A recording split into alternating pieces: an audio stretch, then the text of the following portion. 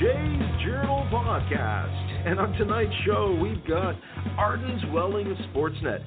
He's a staff writer, he's a podcaster, he's a blogger, he's an author. I guess you could say he's Mr. Sportsnet, or Mr. Saturday Night, or quite frankly, Captain Universe. I don't care, but when it comes to the Toronto Blue Jays and your love of this team, there is no better authority. And I've got him on a one-on-one exclusive where we talk about this offseason, this upcoming 2018 season, what's going to happen during the course of trying to improve this team, and whether or not you should really believe the glass is half empty or half full. I'll try to steer you in the direction of the latter. So without further delay, let's go ahead and start talking with Arden Zwelling of Sportsnet about your Toronto Blue Jays here on the Jays Journal podcast. He's a great friend of the show and is one of the most celebrated sports journalists across this country whose expertise in baseball, specifically as a staff writer for Sportsnet Magazine and Sportsnet.ca, has made him a real, true authority on all things Toronto Blue Jays. So it's my pleasure to have Arden Zwelling on the Jays Journal podcast today. Arden, thanks for taking the time to come on the show. All right, thank you for having me. Listen, it would be easy for me to do what I've been doing for the last few weeks, which is focusing on negative elements related to a disappointing year of baseball in Toronto. And I have to tell you, Arden, it's almost reaching a point of sadism because there is no shortage of opinion as to why things didn't work out. And suffering fans are always looking for a reason to believe into what might happen next year. In your opinion, what should keep a typical Blue Jays fan going strong during this off-season? I mean, how would you provide some Zwelling therapy for a fan base that looked at a 76-win season riddled with underachievement and player regression and injuries and refused to believe that this team's ability to compete in 2018? It's a good question. I think it was definitely a trying season for a Blue Jays fan. It had to be a frustrating one. It felt like this is a team that really just spun its wheels all year in a way and never really got over a really disastrous start to the season. So, if I'm offering therapy to Blue Jays fans, I guess I would say it can't be much worse than it was this season. Surely there must be some positive regression on the way for this club. And, if you're a Blue Jays fan, you've heard the management of this team say repeatedly over the last couple of months that they want to contend in 2018. They want to field a winner. They want to try to make the postseason. So, that's good news for you as a fan because, it sounds like there's going to be a product on the field that, is going to be competitive, that you can cheer for and that, the Blue Jays certainly hope will provide competitive, good, meaningful baseball well into September, and they obviously hope into October as well. So it's better to be in that situation than to be, in the depths of a rebuild where you're only winning 60 games a season, or to, be a kind of a financially hamstrung franchise that can't really field a competitive club. So I think Blue Jays fans can feel good about that. You've also covered basketball and UFC in the past. You're obviously paying attention to what's going on in the playoffs. This is the first time in 3 years where you've had no reason whatsoever to really cast a real light on what's going on with the Blue Jays because they're not in the playoffs. How does that feel from a climate or atmospheric perspective for you, knowing that after back-to-back years of all this incredible enthusiasm and adulation, we find ourselves basically wondering, how can Toronto Blue Jays stay relevant during this offseason? Well, for me personally, it's from a free time perspective, it's been pretty nice this October. I did this thing a few days ago called a weekend where, I just didn't work and, I actually did things that I enjoy. So that was pretty cool. Didn't have that experience last October. But obviously, I wouldn't trade in those playoff runs of 2015 and 2016 for anything because it was such a treat for me professionally and even just personally to be at some of the games and then to be there when Jose Bautista flips his bat and to be there when Edwin Encarnacion hits a home run off Ubaldo Jimenez in the wild card game, to be in Kansas City for game I guess it was game 6.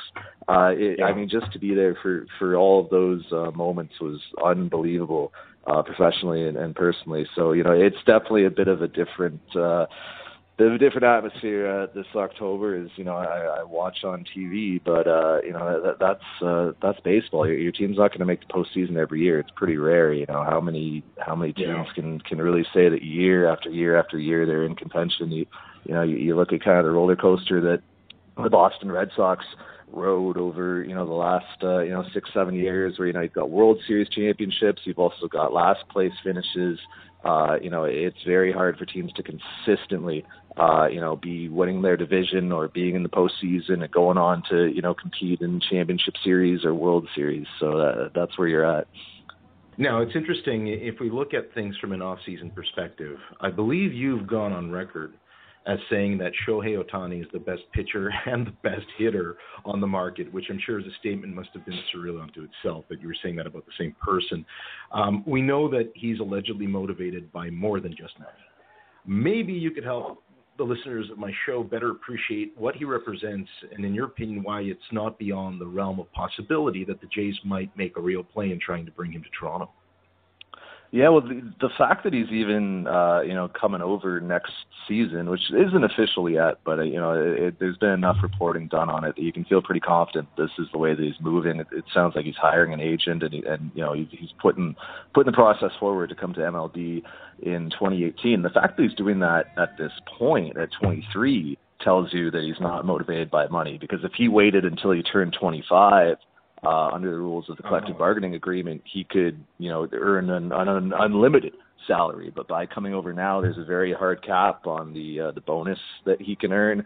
By coming over now, he has to enter MLB as a minor leaguer, and essentially start his 6 years of service time. And really, he's leaving a lot of money on the table by doing this right now. And of course, if he is as good as he has been in Japan, I mean, he's going to make a ton of money in MLB. If he's even, half as good as he's been in Japan, he's going to do really well in the U.S. So, but that also is why basically 30 teams have a chance at him, is because there's a very hard cap on what Shohei Ohtani can earn. And, it kind of depends on a team's market and, on how much of their international bonus pool they've spent. But, every team can feasibly have a seat at the table and make their pitch to Shohei Ohtani. So I fully expect the Blue Jays to do exactly that. I mean, you're not risking anything really.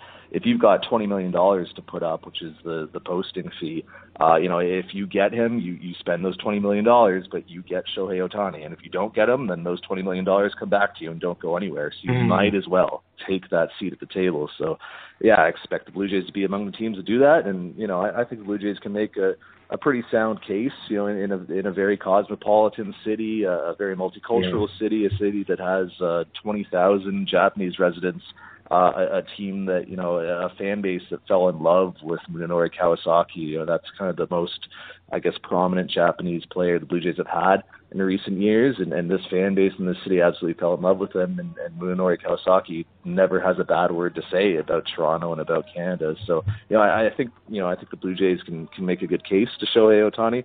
We'll see how it goes.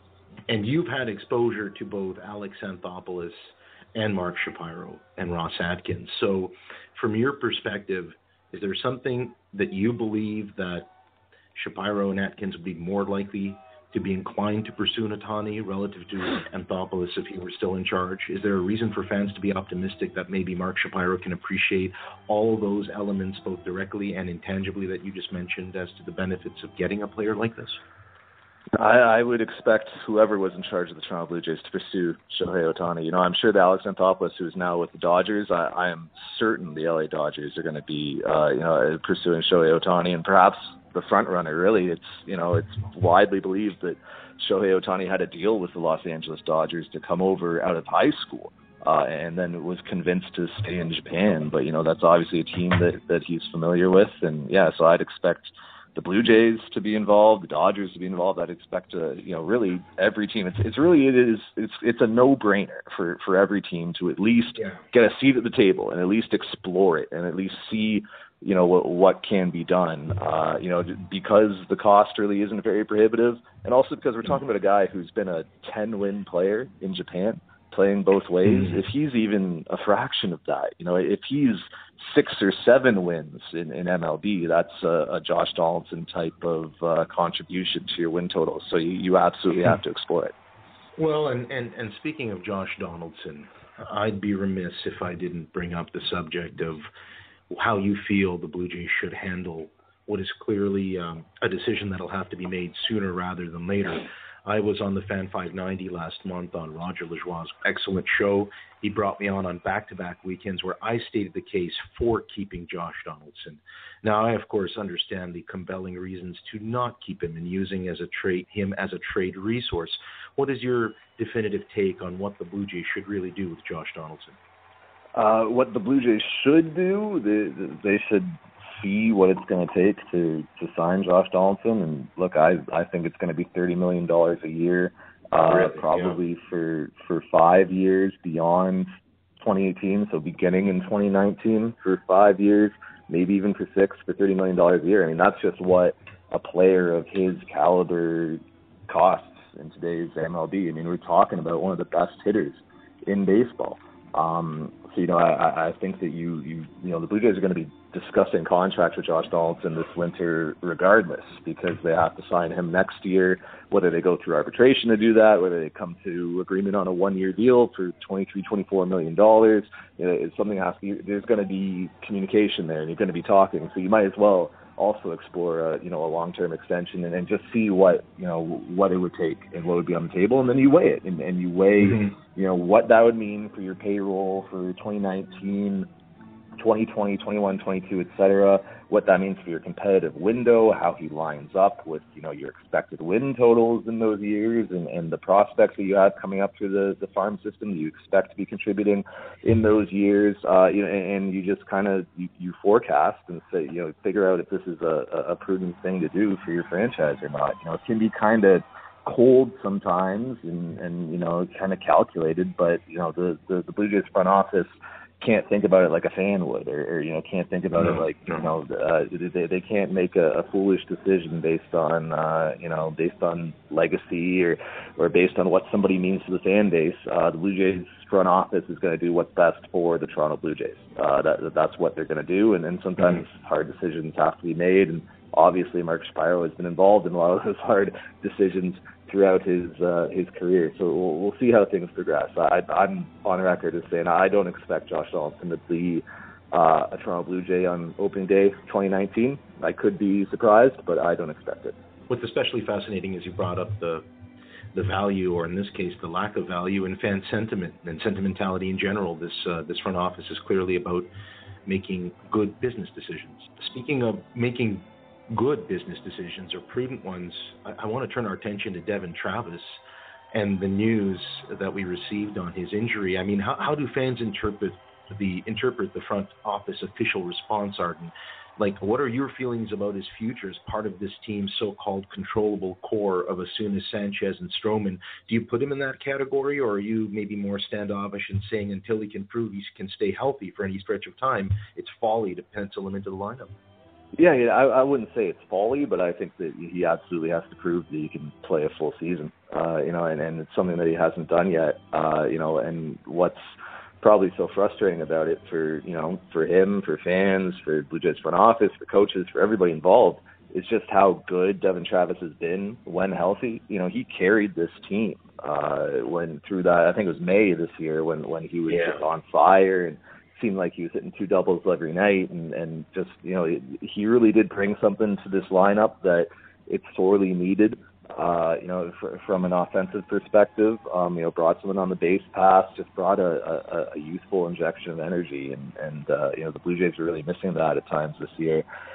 So I think that's what's so tormenting about it. But look, he's got to prove it. He's got to play a full season. He's got to be healthy. He's had some very significant injuries early in his career, and there's no reason to suggest that won't change. It has for other players in the past, but also a lot of times the biggest predictor of future injury is past injury. So there's I think that if you're the Blue Jays going into 2018, you're certainly exploring insurance at second base. You're certainly trying to build some middle infield depth, especially considering who's going to play shortstop as well. That guy also has pretty decorated injury history, so you're definitely looking to build up your depth in those positions and try to guard against injury in those positions, because when Troy Tulowitzki and Devon Travis had injuries this season, that meant Ryan Goins playing every day and Darwin Barney playing a lot more. And you know, I think if you're the Blue Jays and you want to contend and you want to win, you're going to need just a more productive bat in those spots, and we'll see if the Blue Jays can find it this winter. One player who was extremely productive and found what I guess is that big game clutch mentality that once upon a time used to be all about him telling us how great he was. This year, I think he proved it beyond a shadow of a doubt. Marcus Stroman, a player that I felt should have been team MVP without question, but somehow he garnered only a single vote, while our friend Mr. Justin Smoak ran away with, I think, 38 votes. Are you surprised at that result? And what does his 6 WAR in 2017 tell you about what he's capable of in the eyes of the fans? Yeah, Marcus Stroman had a brilliant season. You know, people talk about the 2016 season that Aaron Sanchez had and how promising that was for him, and people were talking about him as potentially one of the best pitchers in the American League. Well, I mean, Marcus Stroman just had Aaron Sanchez's 2016 and better. You know, he actually improved on those numbers a little bit. So, yeah, it's, you know, you can't take anything away from what Marcus Stroman did this year. He's, you know, proven a lot. He's proven he can be a starter and a workhorse, really, a guy who can throw 200 innings a season in 2 consecutive years. You know, a guy who can get a whole lot of ground balls, and a guy who can also strike guys out when he needs to, and a guy who is in a way, you know, I don't know if he's revolutionizing anything, but in a way he is changing the way pitchers approach things. When you look at some of his mechanics and some of the things he does with his delivery on the mound, that's stuff that you don't see a lot, and that's stuff that's clearly bothering opposition hitters. So, you know, it really is fun to watch Marcus Stroman pitch and do what he did this year. And, you know, there's really no reason. You know, he works out like crazy, and he really does take care of his body, and he really is committed to being the best pitcher that he can be. You know, and so there really is no reason not to expect him to continue to be really good going forward. Do you think he's hurt by the fact that he's maybe trying to be a little bit too trailblazing in his efforts? I mean, I recall at least maybe, Arden, 2 dozen examples this year of his quick pitch efforts where the umpires just weren't consistent in interpreting it. Half the time it seemed like he had a legitimate beef. Half the time it seemed like it was something that was in his head. Do you think Major League Baseball will address that to make him work easily more effectively within those boundaries of his keeping hitters off balance? To me, that's on the umpires, you know, because the rule is the rule, and so you have to call it one way or the other. You know, the fact that Marcus Stroman would seem to get different calls from different umpires and different starts throughout the season, that had to be frustrating for him, because you want consistency in how the game is policed. So, you know, I don't know if MLB is going to, you know, clarify the rule or provide any kind of framework or whatever. I would expect that any umpire that knows they're behind the plate for a Marcus Stroman start knows that Marcus Stroman is going to do things like that and is going to vary his delivery. You know, I would expect that in the heat of the moment, that umpire is probably hearing quite a bit from the opposition dugout, might be hearing things from the batter in the batter's box. You know, you might be hearing things from the Blue Jays catcher. You might be hearing things from Marcus Stroman on the mound. You know, I think there's a lot of intensity and pressure in those situations.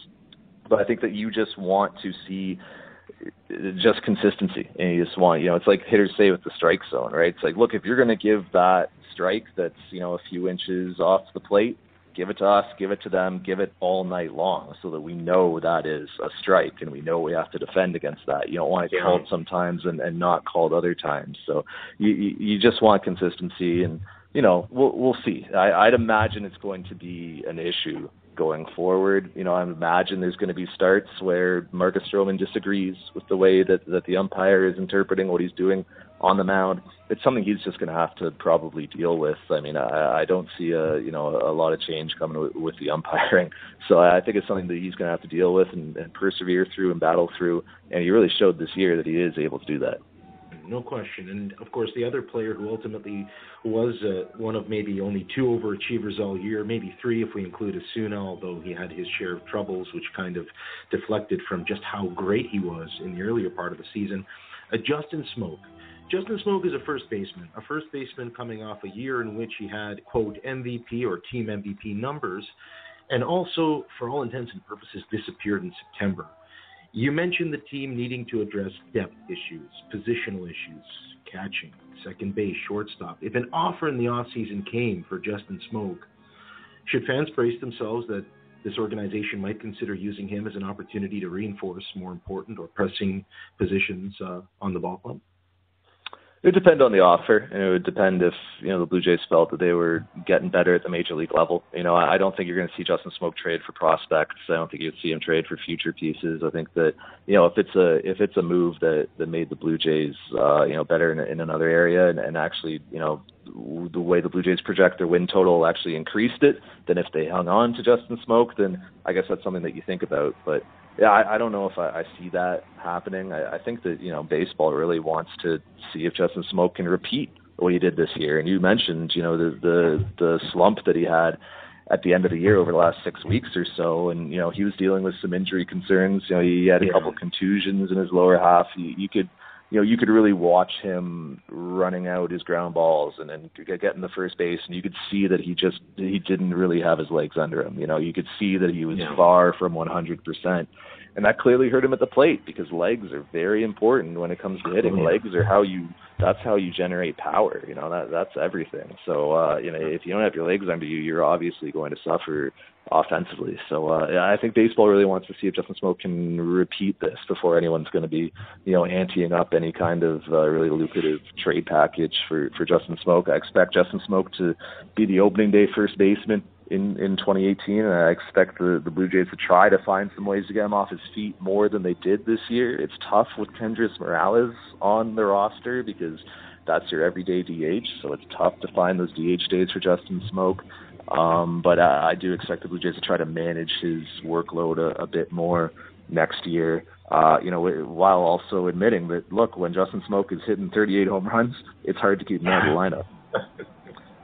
Absolutely, and as you mentioned, he's a big man, and he hits from both sides of the plate, so generating that torque requires you to be at a good peak level of health, and clearly he wasn't the same player, and I think you'll agree that hitting third and fourth, when he and Kendrys were in the lineup, the team had some real versatility in how pitchers were forced to face the middle of the lineup. So there's no question for what he makes. It makes a lot more sense to keep him than worry about trying to shore up prospects. Arden, I had Ian Hunter and Andrew Walker on my show recently, and both seemed entirely convinced that this starting staff can deliver next year. Looking at the prospect of a year with Stroman, Sanchez, Estrada, and Happ, all reasonably healthy, Roberto Osuna shutting down the door, are you confident that these horses, if they stay healthy again, should realistically be able to contend for a wild card spot in 2018? We have to see how they fill this thing out. We have to see, I expect the Blue Jays to add another Major League starting pitcher this year, and we don't know who that's going to be yet. It's going to depend on what's available to them in trade and who will, engage with them in free agency. So we have to see who's going to kind of be that fifth guy in the rotation. And then we also have to see how the depth of the starting staff progresses. We have to see if Joe Biagini is, going to figure it out as a starter and going to find some consistency and be able to be that number 6 for this staff and front a Buffalo Bison's rotation and be ready to come up to the majors at a moment's notice if somebody gets hurt or there's a lack of performance or what have you. I think we have to see if Aaron Sanchez can get over his blister issues. He lost an entire season because of these blister issues, and the Blue Jays learned very little about how to manage that situation. I guess they did learn what not to do in some cases, which is good. But the Blue Jays still need to find a solution, find a way to keep Aaron Sanchez healthy through a season and allow him to throw at his best. Because when he's dealing with these blister issues, it's evident that he can't throw his two-seamer the way he needs to, and he can't throw his curveball either the way he needs to. So you can't put him on the mound and have him just be naked out there with one pitch. So that needs to be sorted out. And then to go back to the depth, beyond Joe Biagini, who's going to step up from within the organization to continue to fill out that depth so that if you do need spot starters or you do need somebody to take 2, 3, 4 turns in the rotation, maybe it's not a Matt Latos or a Nick Tepesh, maybe it's a Sean Reed-Foley or a Thomas Pannone. Are those guys going to be able to take the step forward to get outs at the Major League level and provide quality starts? So we'll see. I don't think that this rotation is a sure thing for 2018. I think there's definitely really good pieces in it. We talked about Stroman. Sanchez, when he's healthy, is very, very good. If Marco Estrada can figure out what was ailing him this year and what made him slump the way that he did, then he can be great. Jay Happ just quietly goes about his business and does his job and puts up really strong numbers and doesn't get a lot of accolades for it, so you feel good about him. But you know, it's going to take more than 4 or 5 guys. The Blue Jays are going to need 10, 12 starters next year.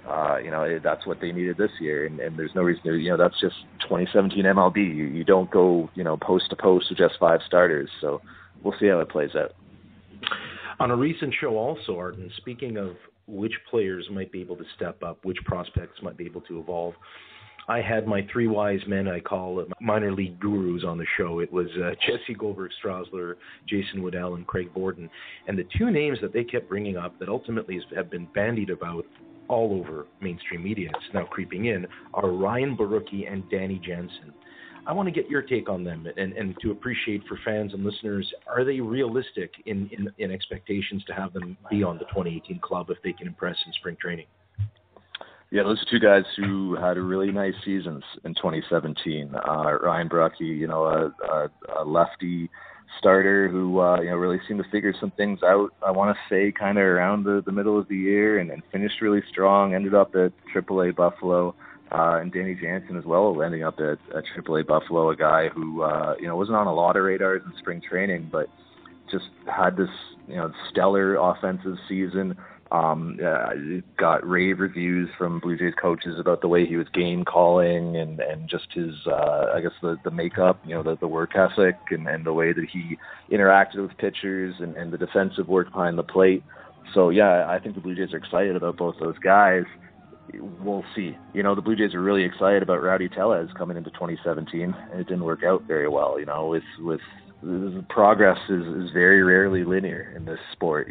Sometimes guys will have years where they take giant steps forward, and then they'll have a setback, and next year they'll plateau. And it's a really big jump from the minor leagues to the majors. But the fact that those 2 guys had such strong seasons in 2017, and the fact that I think they'll both be invited to big league camp, I'm sure, and we'll get to see them in spring against some major league hitters and major league pitchers, and we'll get to see how they look against that level of competition. Yeah, there's going to be a lot of eyes on them, but I don't expect either of them to be opening day 2018 guys. I think they'll kind of be part of the depths that the Blue Jays are going to hope to build at AAA. They really want to have this AAA roster of youngish players, who can be called upon to fill in for injuries or poor performance and provide a reasonable, or just be better than whoever the minor league free agent is or whoever's on waivers. So I'd expect them to be depth guys, but they certainly had good 2017s, and we'll see how it continues. You almost wish sometimes that we could just flash forward to this time a year from now, because it's going to be such a different dialogue, isn't it? I mean, are you anticipating what kind of interactions you'll have as a professional sports journalist in a year looming to which Vladimir Guerrero Jr., Keith Law is now officially declared number 1 prospect in all of baseball, and what some would argue number 2 is Bo Bichette? Can you imagine what it'll be like heading into the 2019 season in that regard? Yeah, those are 2 exciting young prospects, and it's the same caveat as I gave with Borucki and Jansen, right? You don't know what's going to happen. You don't know if there's going to be injury. You don't know if there's going to be a lack of performance, or if Rowdy Tellez had pretty significant off-field issues in 2017 that clearly affected his season. So it's like I always have to hedge my bets. I always have to say, they've been really good, but we'll see what happens. But certainly those are 2 very exciting young prospects from an offensive standpoint. Vladimir Guerrero Jr., I've had people tell me that his bat is major league ready today, we've seen him in the futures game turn around 99 miles an hour, square it up. Some of his minor league exit velocities have, been 115, 116, 117. I mean, we're talking about a guy who hits the ball very, very hard and who can get to a lot of different pitches around the zone. And then with Bo Bichette, you're talking about a guy with an unorthodox swing, but a swing that really works for him. And when you look at him, you don't think, oh, this is going to be a guy with a lot of power potential. Then you watch him swing the bat, and you watch the way the ball comes off his bat, and you say, oh, this is a guy who can generate a lot of power with his swing. So, I think both those guys will continue to take steps next year. I think that, the important thing for both of them really is defense.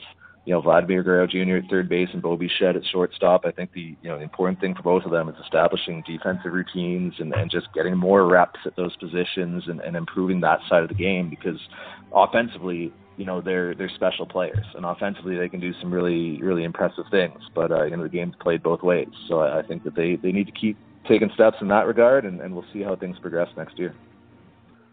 How can we best identify the equivalency between sports when we look at a young hockey team, for example, the Maple Leafs, with all the success they're having with their nucleus of young players?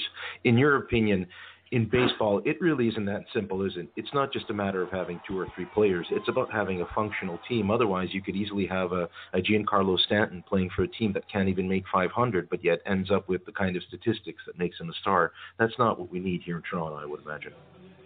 Yeah, they're completely different. The baseball is probably more of a weak link sport, whereas hockey could be a strong link sport. And in baseball, you want, if you could have, like you said, you have Giancarlo Stanton at the top of your roster. If your next 24 are mediocre to below average, you're probably not going to do anything. I think that in baseball, you really do need at least 25 really capable major leaguers, and beyond that as well, because you think about how deep teams go into their 40-man rosters these days. Think about how many injuries there were in baseball this year. This is a sport that is being played at a much higher pace. There's a lot more risk for injury. I think the baseball teams just know a lot more about injury now than they once did, and about preventing it and about workloads. And so you really do need, you're not going to have, a batting order of 9 guys who all play 162. You really do need a lot of good, capable major league players. You really, you look at how deep the Dodgers are and how well-rounded they are. To me, that's the best team in baseball this season, and it's because they're so deep. You look at the Houston Astros, and you look at that lineup, and it's just some of the guys that they've had to rely on this year, and some of the depth that's been tested with them, it's been remarkable. The fact that Teoscar Hernandez couldn't break their team, could not crack their roster, comes to Toronto in September, he hits 8 home runs. That's how you got to build your team in 2017. You need a lot of good major league capable players, and that's what the Toronto Blue Jays is trying to do. I know you'll be watching him closely, Hernandez, to see whether or not it's just the always concerning allure of non-meaningful September baseball. Those statistics only go so far in impressing the fans. The question becomes, can the players show up and start contributing from day one? Help me understand your opinion of Anthony Alford, because it seems to me like the time has come to really, as an organization, decide, are we going to give this player a legitimate chance, or are he going to go down in history as a prospect that just couldn't make the lineup for whatever reason? Well, he had this weird year with the injuries, and it had to be a frustrating one for him. I know that baseball people are still really high on him because his tool's just off the charts. And, in that very brief time that he was in Toronto, I feel like Blue Jays fans got a very brief glimpse of that, of the speed, on the base pass and in the outfield, of the bat speed, of the way the ball came off of his bat. These are the things that tantalize scouts and coaches and are exciting people about Anthony Alford. At this stage in his career, it's still an experience thing with him. He played football, for a number of years there and lost out on a lot of development. And he's moved really quickly, really, when you look at how much minor league time he's had. I mean, it pales in comparison to other prospects of his age, but he still just needs experience, I think, and reps and at-bats. So, the Blue Jays obviously are still excited about him because of those tools that I mentioned.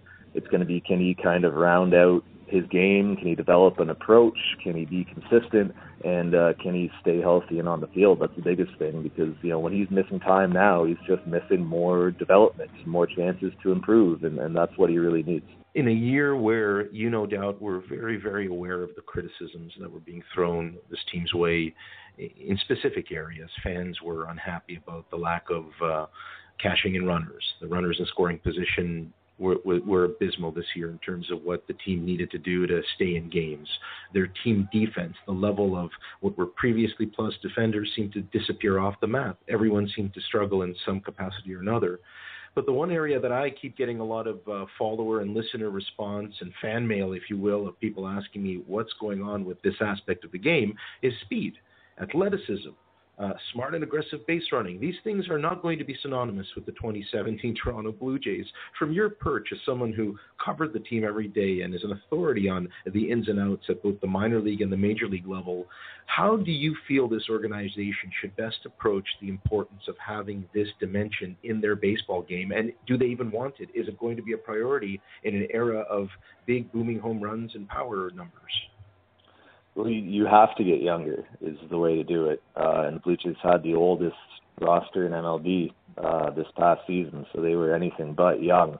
But, generally speaking, it's younger players are faster and, just are at a point in their career where it's more fast twitch muscle and they've got more juice in their legs and they haven't, kind of withstood the rigors of major league season after major league season and injuries and DLs and recoveries and, they're just fresher players. So they just have to get younger if they want to get faster, I think. And look, right field is going to be different in 2018. That's certainly one place where they can achieve that. I think that, up the middle in the infield is another place where we'll probably try to find someone who, can, the guy they want is Marwin Gonzalez or Ben Zobrist from 2016. That's the guy they want. It's the guy who can play multiple positions, fill in around the diamond. Monday you're in left field, Tuesday you're at second base, Wednesday you're in right field. And the guy who can be capable with the bat, preferably a switch hitter or a lefty at least, and somebody who can run the bases a little bit. So I think the Blue Jays are going to look for that player. That's a really hard player to acquire. But if they do get that guy, that will help them from a speed perspective as well. So if it's a Eduardo Nunez in free agency or say the Blue Jays make a trade for Jurickson Profar from Texas, that'll be an injection in speed as well. But, really you look around the Blue Jays diamond and, there's a lot of spots that are occupied by veterans and guys who are not fast and guys who are certainly not going to get faster. So I don't expect the Blue Jays to be a really, speedy kind of base running team next season unless they ship out some of their regulars from the 2017 roster. We'll see if that happens. But I think that, slowly but surely, the Blue Jays front office is going to try to, kind of move this roster more towards a younger, faster, more dynamic team. But that's not something that can happen overnight, obviously. Arden, give my listeners an idea of the things you're working on and how they can find you on social media. Arden's Welling. You can find me pretty easily, and I'll be doing a bunch of different things over the off season. Sportsnet keeps me busy, and I am very happy that they do so because I like to work. So I'll have a lot going on, as always. Well, listen, we love to see you work. You do really fine articles and podcasting work. Don't forget, At the Letters is something that my listeners should check in as well. I can't believe I'm giving your podcast the plug before you are. I'm not good at plugging. I feel like people can find me. I feel like people know if they want to see my stuff, they can get it. I don't suffer for lack of exposure. I think that people are very aware of me. Absolutely, they certainly are. Keep up the great work, my friend. And as a friend of the show, we appreciate you here on the Jays Journal podcast. Thanks again for your time. Thank you, Ray.